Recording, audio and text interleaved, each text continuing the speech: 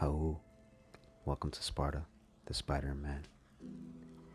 Guard your heart above all else, for it is the source of life. Proverbs 4:23. Be not conformed to this world, but be ye transformed by renewing of your mind. Romans 12:2. How do we strengthen the heart?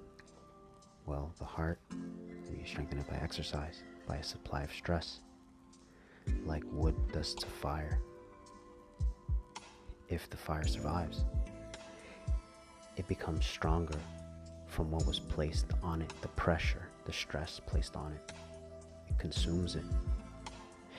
And it's like Marcus Aurelius reminds us that no matter what anyone says or does, our task is to be good, like gold, like emerald or purple, repeating to itself, no matter what anyone says or does, my task is to be emerald, is to be like gold.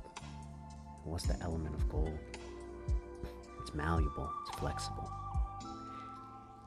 Sunlight is akin to that is good. It makes us feel good. It's like truth. And the truth is that those who want to stay asleep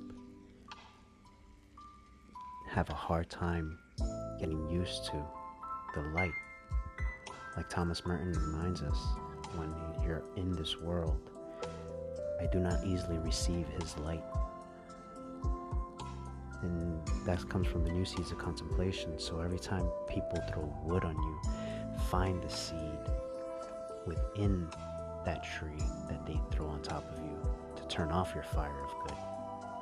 And let it be that you grab that seed and you grow your plant and you thank them for the stress, because it'll strengthen your heart.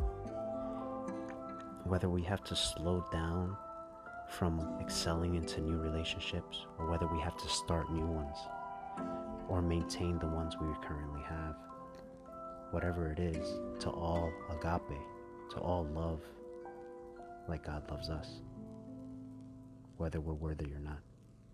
Ipanapitas, come back with your shields around it, guys. Hau, I love you.